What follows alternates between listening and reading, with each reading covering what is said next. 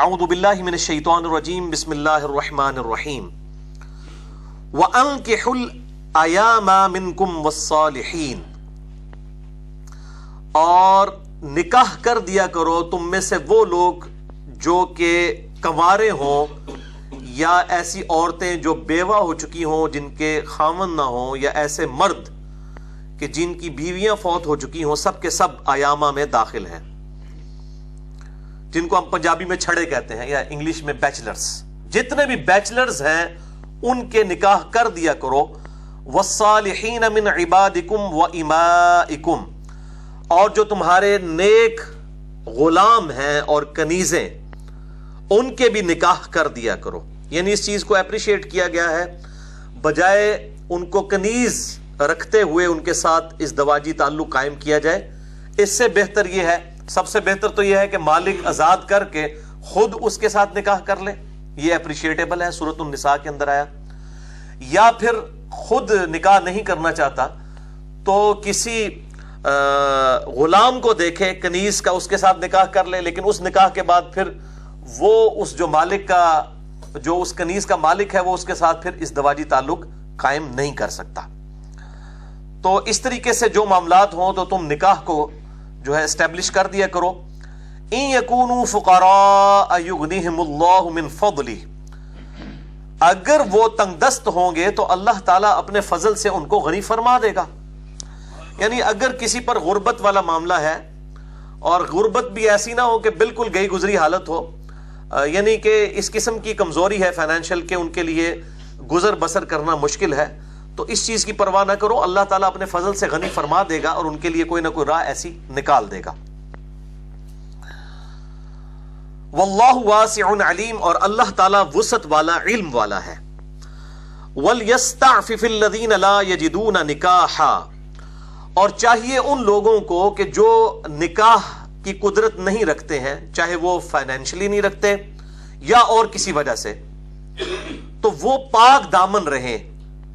हत्ता युगनियहुमुल्लाहु मिन फضली, यहां तक कि अल्लाह ताला अपने फजल से उनको गनी कर दे।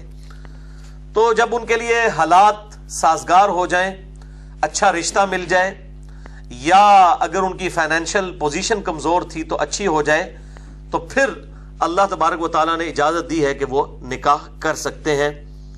उस वक्त तक वो अपनी पाक दामनी की हिफाजत करें। ये भाइयों बहुत डिटेल तलब टॉपिक है, और मैंने इस पर वक्तन फ़वक्तन मुख्तलिफ औकात में गुफ्तगू भी की है। इस आयत मुबारका से, सूरह अन-नूर आयत नंबर 33 से ये बात पता चल गई कि अगर कोई शख्स तंगदस्त है तो वो सिर्फ तंगदस्ती को बुनियाद बनाकर निकाह को अवॉइड ना करे, निकाह कर ले, अल्लाह ताला उसके लिए मामलात को आसानी कर देगा। लेकिन अगर कोई बिल्कुल ही इतना कमजोर है कि उसके लिए फैमिली चलाना मुश्किल हो जाए, फिर ऐसे तंगदस्त को इजाजत नहीं कि वो निकाह करे, वरना उल्टा उसके गले मुसीबत पड़ जाएगी। जाहिर है फिर हालात व वाक़यात खराब होंगे, फिर तलाक तक नौबत आएगी, और एक जो आइली जिंदगी है इस्लाम में जिसकी बड़ी इंपॉर्टेंस है वो डिस्टर्ब हो जाएगी। तो ये दोनों एक्सट्रीम्स हैं। एक एक्सट्रीम ये है कि कोई शख्स जो थोड़े बहुत अपने मामलात की कमजोरी की वजह से निकाह को अवॉइड करे, और दूसरी एक्सट्रीम ये है कि कोई शख्स जो है वो इतना ज्यादा गरीब है, उसके लिए हालात व वाक़यात किसी सूरत भी फेवरेबल नहीं है, फिर भी वो शादी वाला मामला कर ले। तो ये दोनों एक्सट्रीम्स हैं, इन दोनों रवैयों से बचना है।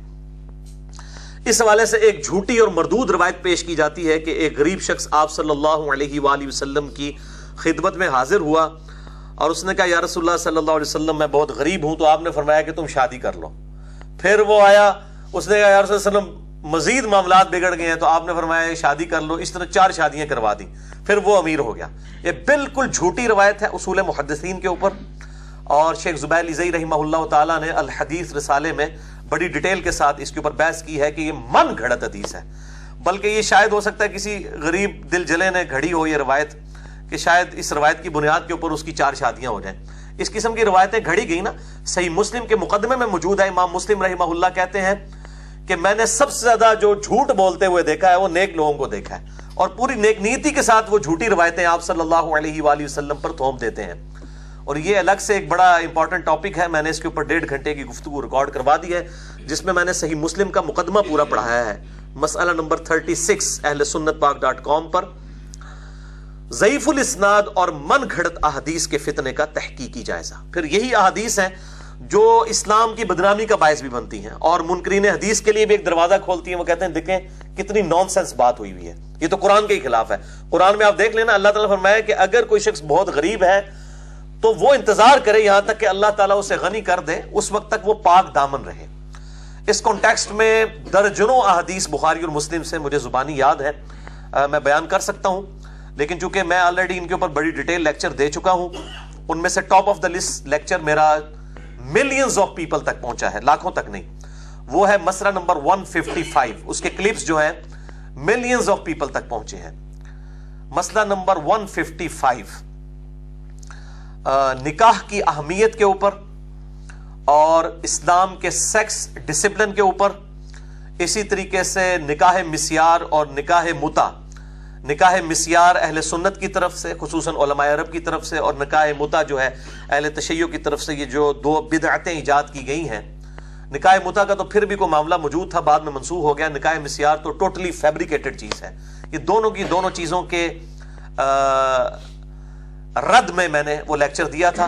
ساتھ ہی ساتھ میں نے مشت زنی کا جو وبال ہے اس کو ڈسکس کیا. اسی طریقے سے اینل سیکس کی ممانعت, اورل سیکس کے بارے میں صحیح حکم کیا ہے, فیملی پلاننگ, اور اس طرح کے تمام معاملات میں نے اس میں ریزالو کیے ہیں. مسئلہ نمبر 155.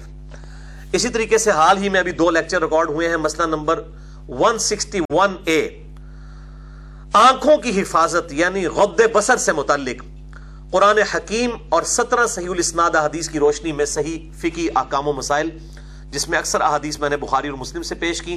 پھر اسی کا پارٹ بی تقریباً 2.25 گھنٹے کی گفتگو ہے. مسئلہ نمبر 161B عورتوں کے حجاب یعنی ستر اور پردے سے متعلق صحیح فقہی احکام و مسائل قرآن حکیم اور 17 صحیح الاسناد احادیث کی روشنی میں. اس میں بھی میں نے اکثر احادیث صحیح بخاری اور صحیح مسلم سے پیش کی تھی. آج میں اس ڈیٹیل میں نہیں جاتا, البتہ اس موضوع کے ساتھ انصاف یہ ہے کہ میں یہاں پر 3 کریٹیکل احادیث ضرور بیان کر دوں. پہلی حدیث صحیح بخاری میں بڑی مشہور حدیث ہے, انٹرنیشنل نمبر کے مطابق ہے 6474, اور مشکات میں بھی یہ موجود ہے انٹرنیشنل نمبر کے مطابق 4812. آپ صلی اللہ علیہ وآلہ وسلم نے ارشاد فرمایا کہ جو شخص مجھے 2 چیزوں کی حفاظت کی گارنٹی دے دے, ضمانت دے دے. نمبر 1 2 داڑوں کے درمیان جو ہے یعنی زبان, اور نمبر 2 ٹانگوں کے درمیان یعنی شرمگاہ. جو اپنی زبان اور شرمگاہ کی حفاظت کی گارنٹی ضمانت مجھے دے دے, میں محمد صلی اللہ علیہ وآلہ وسلم اسے جنت کی ضمانت دیتا ہوں. بہت بڑی ضمانت ہے. اسی طریقے سے ایک اور حدیث ہے صحیح بخاری اور صحیح مسلم کی متفقن علیہ حدیث ہے, اور مشکات میں کتاب النکاح چیپٹر میں پہلی حدیث یہی ہے 3080. میں اب عموماً مشکات کے نمبر بتاتا ہوں کہ میں نے مشکات کو انسائکلوپیڈیا آف حدیث ڈکلیئر کیا ہے. اہل سنت کی 13 کتابیں انکلوڈنگ بخاری, مسلم, ابو داؤد, ترمذی, نسائی, ابن ماجہ اور کتابوں, ان سے یہ مشکات المصابیح انسائکلوپیڈیا آف حدیث ہے. میں نے اس کے تعارف کے اوپر پورا ڈیٹیل لیکچر بھی ریکارڈ کروا دیا ہے. مسئلہ نمبر 111B مشکات المصابیح کا مکمل تعارف شیخ زبیر علی زئی رحمہ اللہ تعالی کی تحکیم اور تخریج کے ساتھ ہماری ویب سائٹ اہل سنت پاک.com پہ 3 جلدیں اس کی موجود ہیں. 6294 احادیث, 6294 احادیث, 18 MB کی 3 فائلز ہیں, وہ ڈاؤن لوڈ کر سکتے ہیں. پوری تخریج اور تحکیم بھی ہوئی ہوئی ہے. تو مشکات میں نمبر ہے 3080, اور اس کی پرائمری بک بخاری اور مسلم دونوں ہیں. آپ صلی اللہ علیہ وآلہ وسلم نے فرمایا, اے نوجوانوں کے گروہ, اے نوجوانوں کی جماعت, تم میں سے جس کے پاس استطاعت ہو, اور استطاعت میں فائنینشل استطاعت بھی اور سیکچول استطاعت بھی دونوں شامل ہیں, وہ الفاظ حدیث کے اس کی حفاظت کریں گے.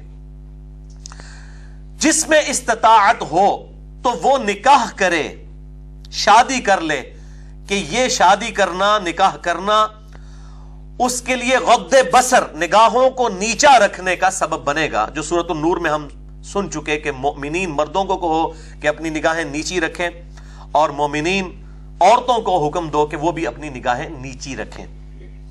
تو یہ نگاہوں کو نیچا رکھنے کا سبب بنے گا اور تمہاری عفت اور عصمت کی حفاظت ہوگی، یعنی شرمگاہ کی حفاظت جس پہ جنت کی گارنٹی ہے، اس کا ذریعہ جو ہے وہ نکاح ہے اور شادی. اور پھر ساتھ ہی آپ صلی اللہ علیہ وآلہ وسلم کے الفاظ ہیں کہ جس کے پاس اس کی استطاعت نہ ہو تو اسے چاہیے کہ وہ روزے رکھے تاکہ یہ روزہ رکھنا اس کی شہوت کو کم کر دے. اس سے یہ بات پتہ چلی یہاں استطاعت سے مراد فائنینشل استطاعت ہے.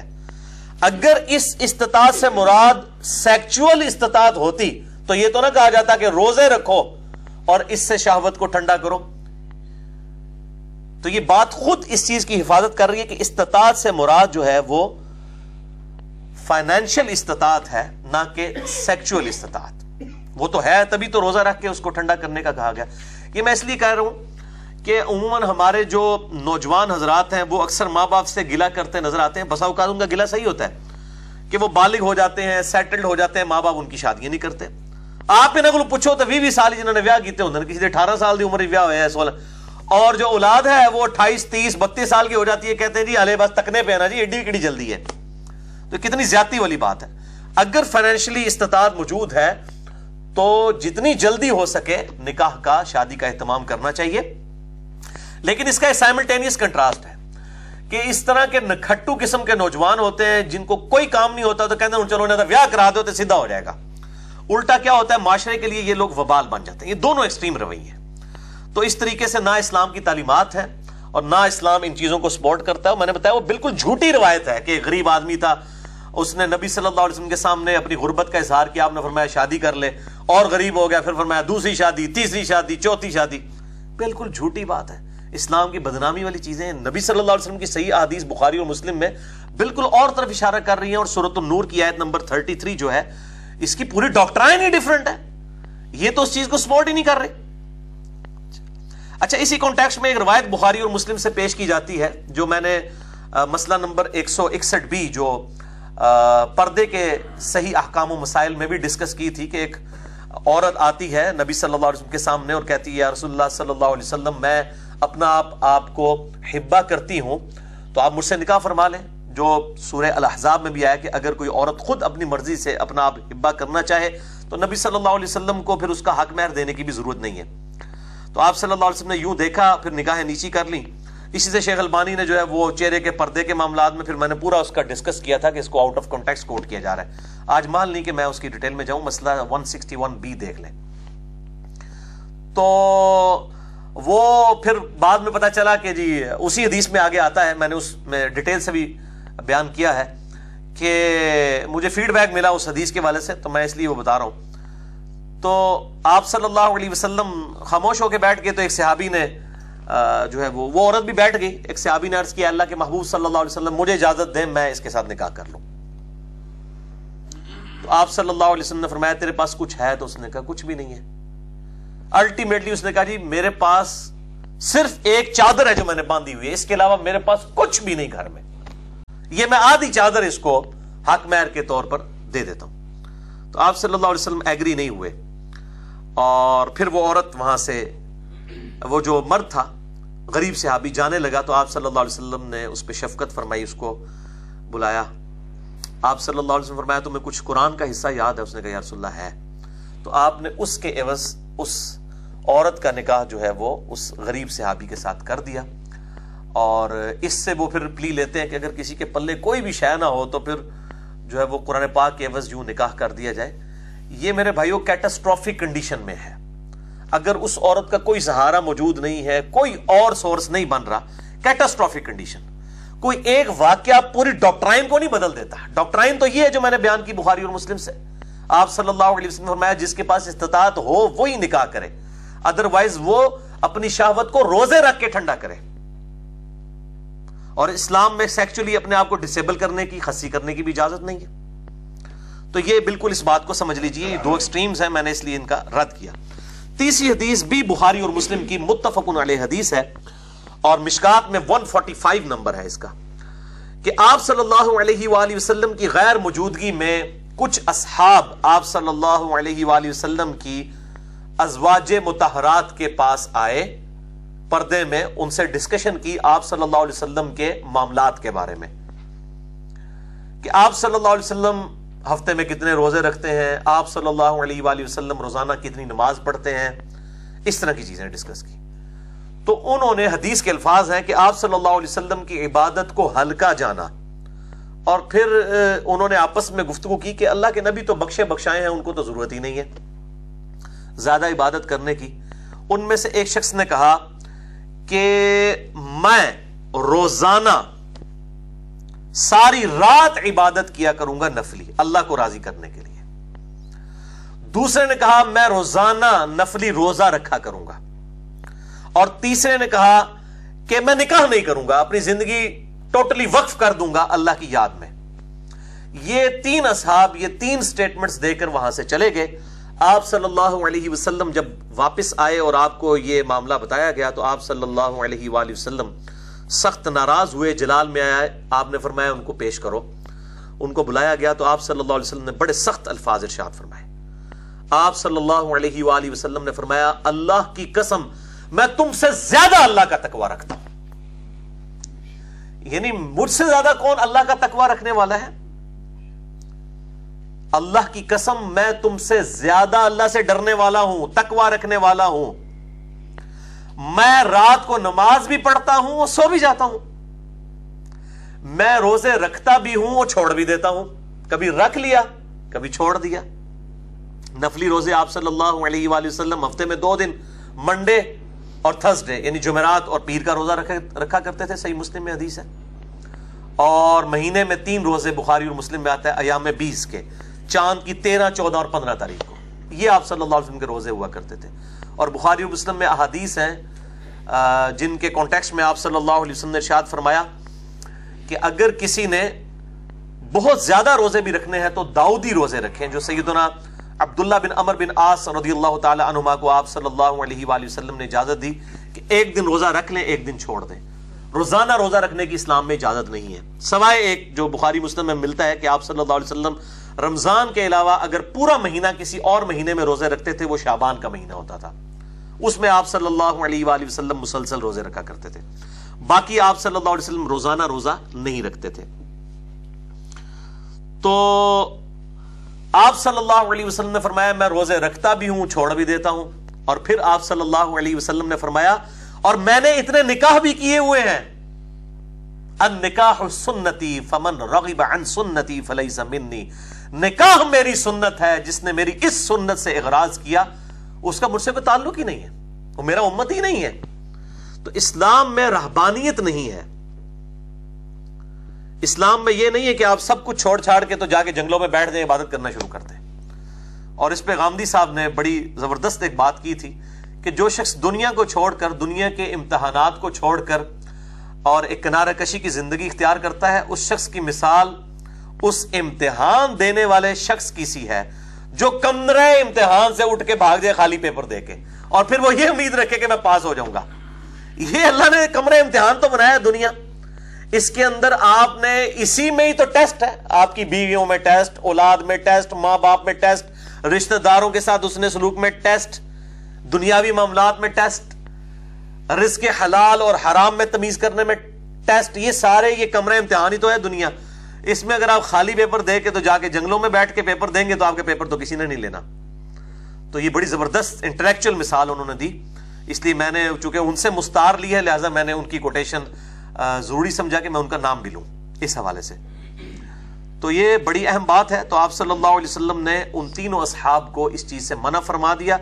इसके अंदर भी आप देखें आप सल्लल्लाहु अलैहि वसल्लम ने क्लियर कट निकाह से जो भगोड़े हो जाते हैं और शादी के मामलात को छोड़ने पर आमादा हो जाते हैं, तो उनकी इस अमल को एग्जेजरेशन रिलीजन में करार दिया गया है। इस्लाम इन चीजों को सपोर्ट नहीं करता। इस्लाम में रहबानियत नहीं है, इस्लाम में तर्क दुनिया नहीं है, बल्कि इस दुनिया में रहते हुए जिस तरह के कश्ती जो है वो पानी के ऊपर ही चलती है, यह नहीं हो सकता कि कश्ती जो है वो पानी के बगैर चले, पानी उसकी जरूरत है। दुनिया का मता जरूरत है यहां पे जिंदगी गुजारने के लिए, लेकिन अगर दुनिया को आप अपने ऊपर सवार कर लेंगे तो ये उसी तरीके से है जैसा कोई پانی کو کشتی کے اندر ڈال لے پھر تو کشتی ظاہر ہے ڈوب جائے گی. بس وہ اس کے اوپر سطحی طور پہ اس کو استعمال کرے, اپنے اوپر حاوی نہ ہونے دے.